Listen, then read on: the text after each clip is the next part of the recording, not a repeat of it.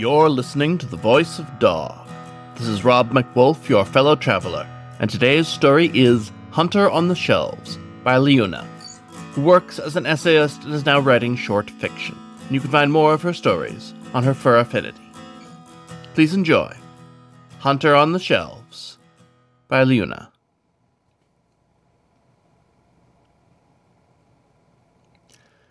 Everyone goes through this, yeah, I know. I know enough not to sound too bitter. Years of listening to my uncle's attempts at whatever he'd call this, peacekeeping. An unsteady truce after my dad moved up. Uncle Ren was a calm man working in maintenance on the block. It's seemingly mindless enough work, considering how often he texts me during the day, hoping that I'm keeping up with the garden he's grown so obstinately proud of over the past 2 years since I moved in. I hadn't heard to tell him what hell I wrought upon the rosemary and basil plants I had in the loft when I was at school in the basin. You know what I mean, kid. This heady shit's going on in everyone. Why am I alive? Am I embarrassing myself? Am I a phony? It's nothing. My left ear starts to twitch, a nervous habit. Uncle Ren has something more to say, and it's obvious. But he simply moves into the tiny kitchen area, picking through the Tupperware loaded into our cramped fridge. Kid, you're not some kind of freak. I know. Gwen, He stops himself from going farther, almost immediately realizing his mistake in bringing her up, while outing that he has been thinking about that email still. It's fine. I'm gonna go to my room. Let me know when it's time for dinner. I don't wait around for an answer, though, and soon enough I'm negotiating the narrow hallway separating mine and his room, including a small bathroom with a standing shower. The door always creaks obnoxiously, always punctuating my late-night escapades, always giving him ammunition should our usual fights go south. I hit into my door and almost immediately knock my antlers into the door frame with a thrash. Fuck. I kind of pull myself into the room abruptly after that, fearing a prying eye and Uncle Ren's seemingly unconquerable desire to try and be a real parent with me. Something he clearly yearns to be can only come off as insulting to a deer in his 20s. Stumbling into my room, I lay my bag down, which only held a laptop, the final parting gift my father got me, now 2 years old and optimized for office work. Hardly a gaming powerhouse, but it was good to have handy. The bed gives an ungodly creak as I lay down, a hand reflexively rubbing the nub of the antler that had collided headlong with the frame. It always gets like this. Clawing urge to sneak into the bathroom. It used to be, back with my dad, I'd creep into the bathroom with a snake knife I had secreted away under the pretense of losing it. I could still taste the way the air grew dusty and, warm, humid and gritty. It stuck in my nose, and breathe, Henry. Everyone goes through this. My dad's voice was steady, patient as he tried to handle what must have looked like a very shell-shocked teenage me. Staring blankly in the mirror as the thick, blocky set I had grown, my very first lay pathetically in my hands, blood running down my face with my dad steadily wiping it from my eyes, dabbing his paper towel in water before wiping my fur down in careful, considered strokes. This is perfectly natural. Everyone goes through this. You're gonna be fine. On and on. He was nervous. I can see that now so clearly. He wanted to get me through this, worried about the transfixed expression on my face that he kept trying to clean up, but all I was thinking of at the time was how it looked. The way the blood had run along my face, one stream perfectly moving around the inside of my eye, down my muzzle a little before tapering off. There's a contrast, too. My pale, grayish fur highlighting the almost shockingly deep red. I think about that one anime with the one river otter. He had, medicine in the hilt of his katana because head wounds always bleed a lot. I remember seeing my face crack, just a small twitch of a smile. You're going to grow into a really regal set. I can see it. Keep rubbing it. It's been how long? My phone gives a small buzz on the table, but I breeze past it. I don't need to see right now. The bed gives an angry creak and groan as I pull myself up abruptly. Fine. I try and open the door quietly. Get to the bathroom. I have a file there, and... Where are you off to? Wren's voice from the kitchen. It takes a moment before I realize the gentle smell of leftover chili coming from there. We're out of cheese? I was gonna get some. I guess, hoping to be right. Wren shrugs. You know what? There's a big thing going on at work the next few days. I'll be working overtime. Get us something nice, yeah? He looks at the chili he's heating up in the big pot, and I wonder if he knows I usually go on these trips to the Quick Skid or even up to the Palm Art on 34 to harbor snacks in my room, usually sweets, more usually drinks. Maybe a avocado? It'll be nice to have. I have no choice, and I grab one of the old plastic bags in the big bag of plastic bags, even taking a moment to sort through and pick a rare blue one. I've never found out where he gets the blue ones. It's never easy to tell at a glance what time of day it is this deep in 40, and it gets worse when I round the corner of F9 about 2 blocks from the house, and I realize I've left my phone behind. I curse, checking my pockets to see if I have something on me or if I'll have to go back for cash. Mercifully, there's a note in my pants. Crumpled up, it reveals the face of a stately-looking, dignified lupine man in profile. It's got to be a 50, right? Enough. Though I could probably only sneak in something for myself if I drink it on the way back. It takes a moment to click why I'm so antsy, scanning the interior scaffolding looming near the center of this platform. The upper shelves used to be full of workers, engineers, construction labor. There were even lodgings here, all to make this block. That was long ago, as far as anyone's told me. There's not even really a school here. We have to commute out, usually to the basin. I hear the sound of my hooves echoing, each distinctly metal tone reverberating up along the intricate web of gray steel, scaling up along the heart of this beast. Loose chains, making up impromptu fencing, blocking off areas, or carelessly draped along the edges give the impression of silken strands, lingering off it like tassels, like how my dad used to drape over our old Christmas tree. It always looked like someone had covered the tree in silver, like they were trying to hide how clearly artificial it was underneath the spotty lights and cheap baubles. Here, though, the chains barely move. There's no real wind that travels far into the shelves like this, not this deep. But this line of thought, the echoing, clopping steps, get momentarily warped around a howling, cavernous echo, reverberating around, the memory of a gust of wind washing over the face of the block. Is it really that late? Usually, some folks are milling about on their way to or from something. Thick coats as the spring slowly creeps onto the earth. It, like everything about the shelves, comes to us much later than everywhere else, dully heating up the frigid metal heart. I bristle. Thinking about it alone suddenly made me very aware of how rushed I was, still just in my jeans and light blue polo shirt. I fucking hate this stupid shirt. It's uncomfortably tight, and while I'm not terribly overweight, it rides up for no reason all the time. There's nothing I can do to deal with how tight the collar is around my neck like this, even fully unbuttoned the big flat parts. Those things always ride up close along my neck. I always feel self-conscious, misshapen in this shirt, but it serves as an important reminder to do my laundry. Right, I need to do that too. My ears twitching again. The silence is weird. Unsettling to feel as I make it to the lift. If I remembered my phone, I could put my pods in and not have to focus on it, but it's almost drowning, carving out a pit in my stomach like everyone had gotten out of their houses and left town at once. This is why I need something. Music, or a phone to look at, or... Ah!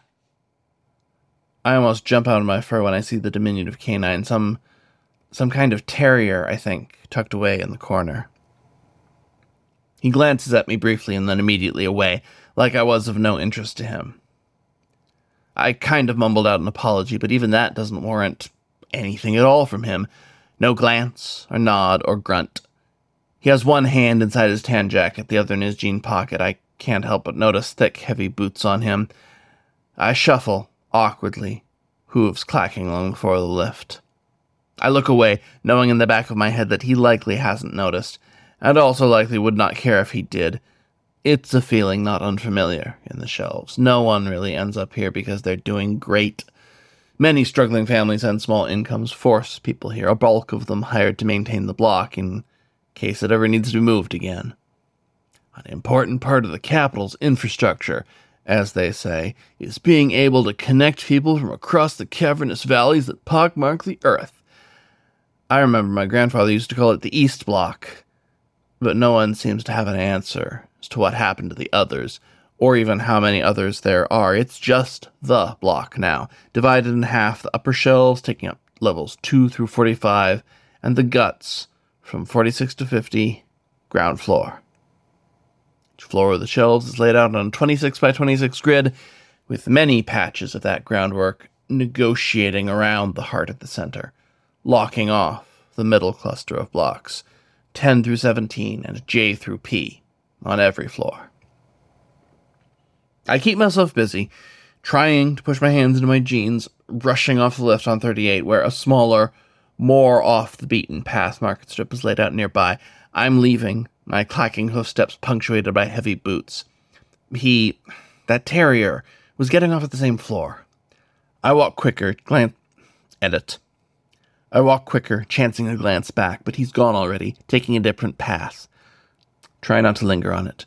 Instead, taking the opportunity to busy myself in the dull neon that washes through 7th Street. This was no Floor 34 market, of course. A lot of effort was put into that. Some meager diners, a real grocery store. Rumors have it that people as far as Floor 12 come down to shop there. 7th Street on 38 is less bathed in artificial light, but simmering in it, a duller, rosier glow. Many storefronts are simple, no neon signs at all, just the name and a glass window.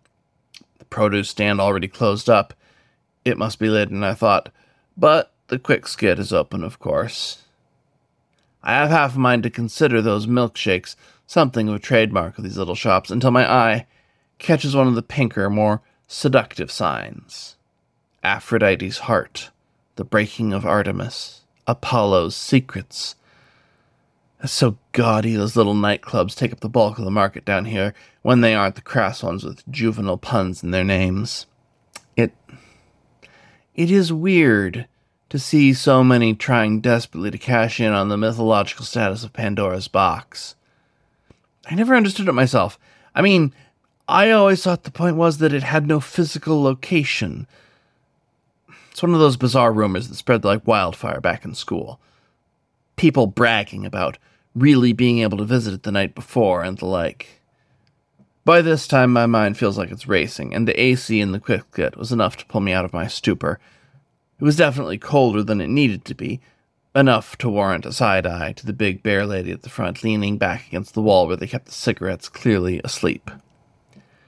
I find a pack of shredded cheese, get one of those milkshakes into the machine, opting for mint chocolate, and peeking around the pre-made section, seeing if there's one of those avocado packs, diced, mashed, something, anything, really. I need to burn time as the machine does. What does it even do in there? Add milk? I figure in, melt it a little? The whirring noise alerts the bear lady at the desk, who's sizing me up like a meal or no, just regularly, right? And why not? I'm 24 and getting a mint chocolate milkshake at do you have the time? I find myself asking, rubbing my head for a little, trying to neatly dodge around my antlers. I've been growing it out a few years now, and I don't know what I'm looking for in it. Hoping it'd frame my face better, or draw away from the antlers, or... Don't you kids have phones for that? Her mildly amused grin offsets the gruff tone. Har har. I left it. 7:30. Lucky the day is getting longer, Whitetail. I give a quick nod and turn away before she catches me rolling my eyes.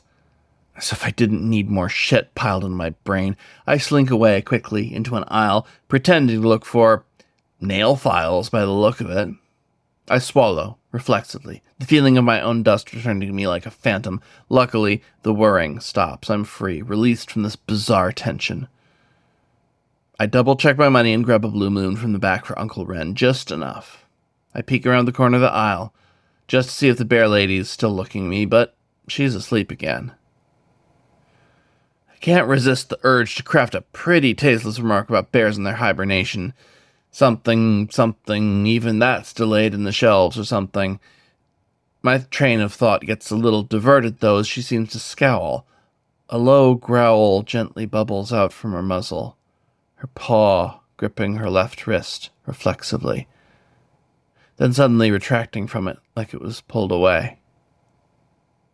A whine comes up from her next, something unnatural. I've gotten closer, pulling the milkshake from the machine. She's kind of thrashing a little against the glass display case. Miss? I get cut off as she lurches hard, elbow cracking through the glass behind her. I can see, even from here, shards of glass embedding into her pelt. It probably won't hurt her right away, but she's going to have to pick that out soon before it gets in too deep. Miss!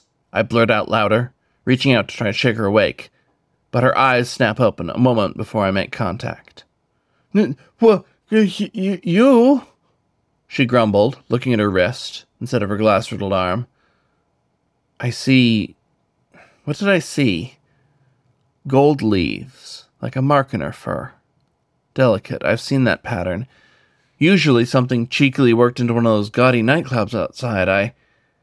I know I shouldn't say a damn thing, quickly laying out the 50 and my groceries onto the counter. She's definitely seen me, definitely saw me seeing her tattoo, and without even giving me room to explain, I brought my own bag. She dumped everything haphazardly into one of the white bags this place stocks. I don't even try to ask for change, instead rushing out once my eyes ended up meeting her own. That wild panic. Was she having some kind of nightmare? I left in a hurry, and for a moment I met outside with a sign for Aphrodite's heart. That gold leaf pattern. It's there on the corner of the red-soaked storefront window. I can feel the gears in my head turning, luring me down a line of thought that I genuinely do not want to consider. I bail out, running down 7th Street, past the lift, past C Street, then B. Then I see it. The sky. It felt warmer here already, looking into the sunset. Rich, thick red light smeared across the chemically soaked horizon, diluting it into oranges. Further still, mingling with the dark blue of the oncoming night into heavy ribbons of purple. A giant, world-encompassing oil painting splotched across the sky. The sun set low enough that my eyes barely strained looking at it.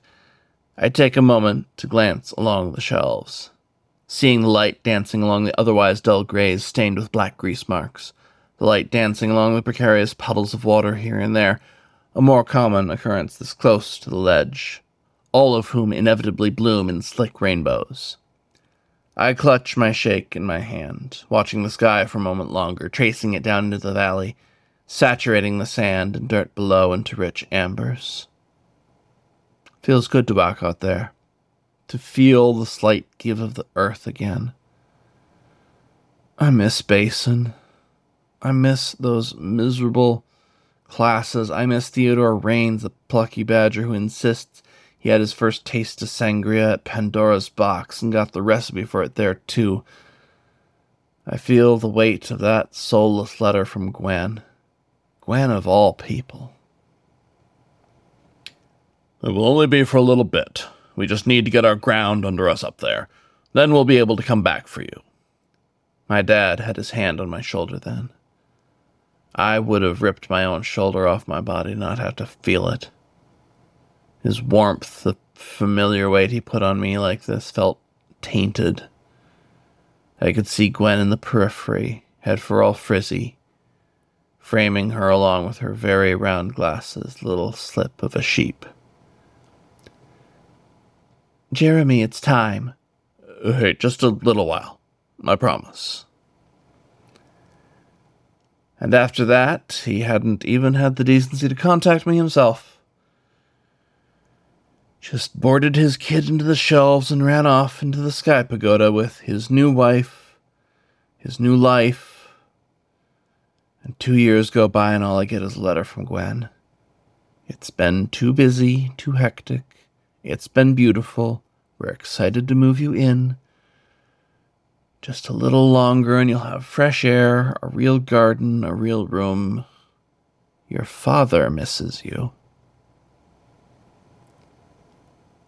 And then a howl. A very specific kind of howl. A lament. Pain. I almost dropped my drink and the bag off the edge. I turned to see where it came from.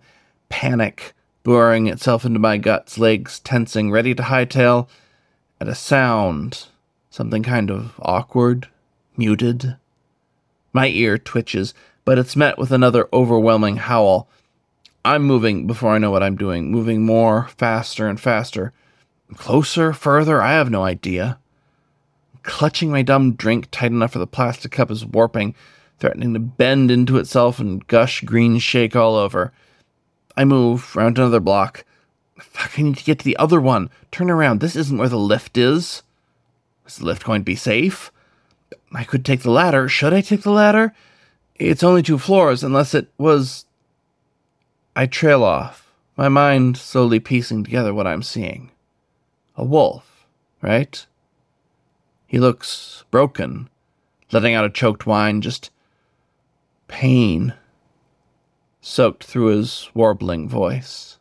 He's holding something. Dark gray fur, stained red. Blood.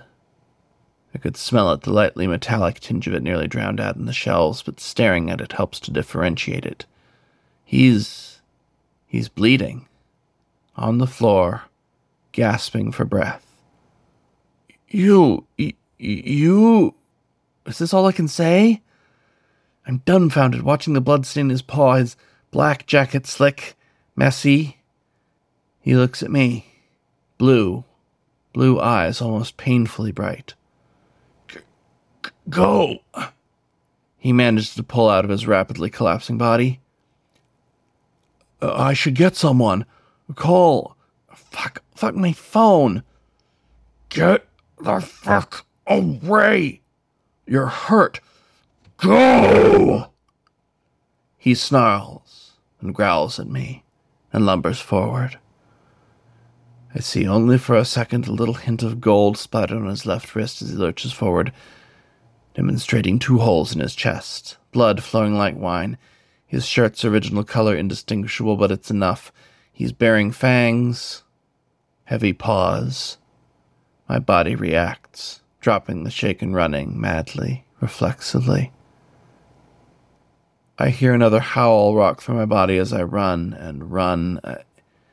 He was holding something, but I can't piece it together. I'm at the lift before I can calm down. I feel it lower. I look back at the corner where the terrier was once, but there's no one. Just me.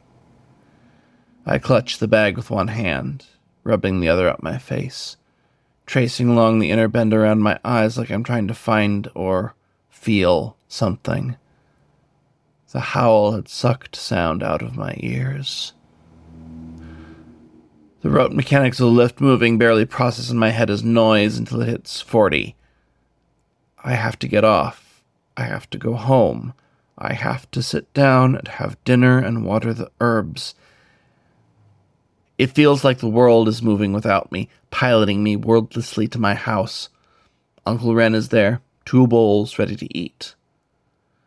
I look at him, hoping that I could psychically beam what happened into his head, but at the first sign of concern... Sorry it took so long. The Sunset's really nice tonight. Lots of red. I was getting worried, kid. You okay? Yeah, I am. Fuck, there's a small waver. I miss the basin. It's the wrong thing to say. Uncle Loren's expression falls. He gives a small nod and leans back on our tiny couch. I want to tell him that it's not his fault or something to make it right, but I can't speak. Not after this. I pass him his beer. We divide our cheese and avocado in silence. Until he puts on a show he's been chewing through. It's about the end of the world. He insists it's surprisingly hopeful. I feel nothing, seeing the main character begging to be led into this coyote's house. He's holding a little mink. Just a girl still. I have to get through this. Everyone goes through this. Everyone goes through this. Everyone goes through this. Everyone goes through this. This was Hunter on the Shelves by Leuna. Read for you by Rob McWolf, Werewolf Hitchhiker. You can find more stories on the web at thevoice.doc, or find the show wherever you get your podcasts. Thank you for listening to The Voice of Dog.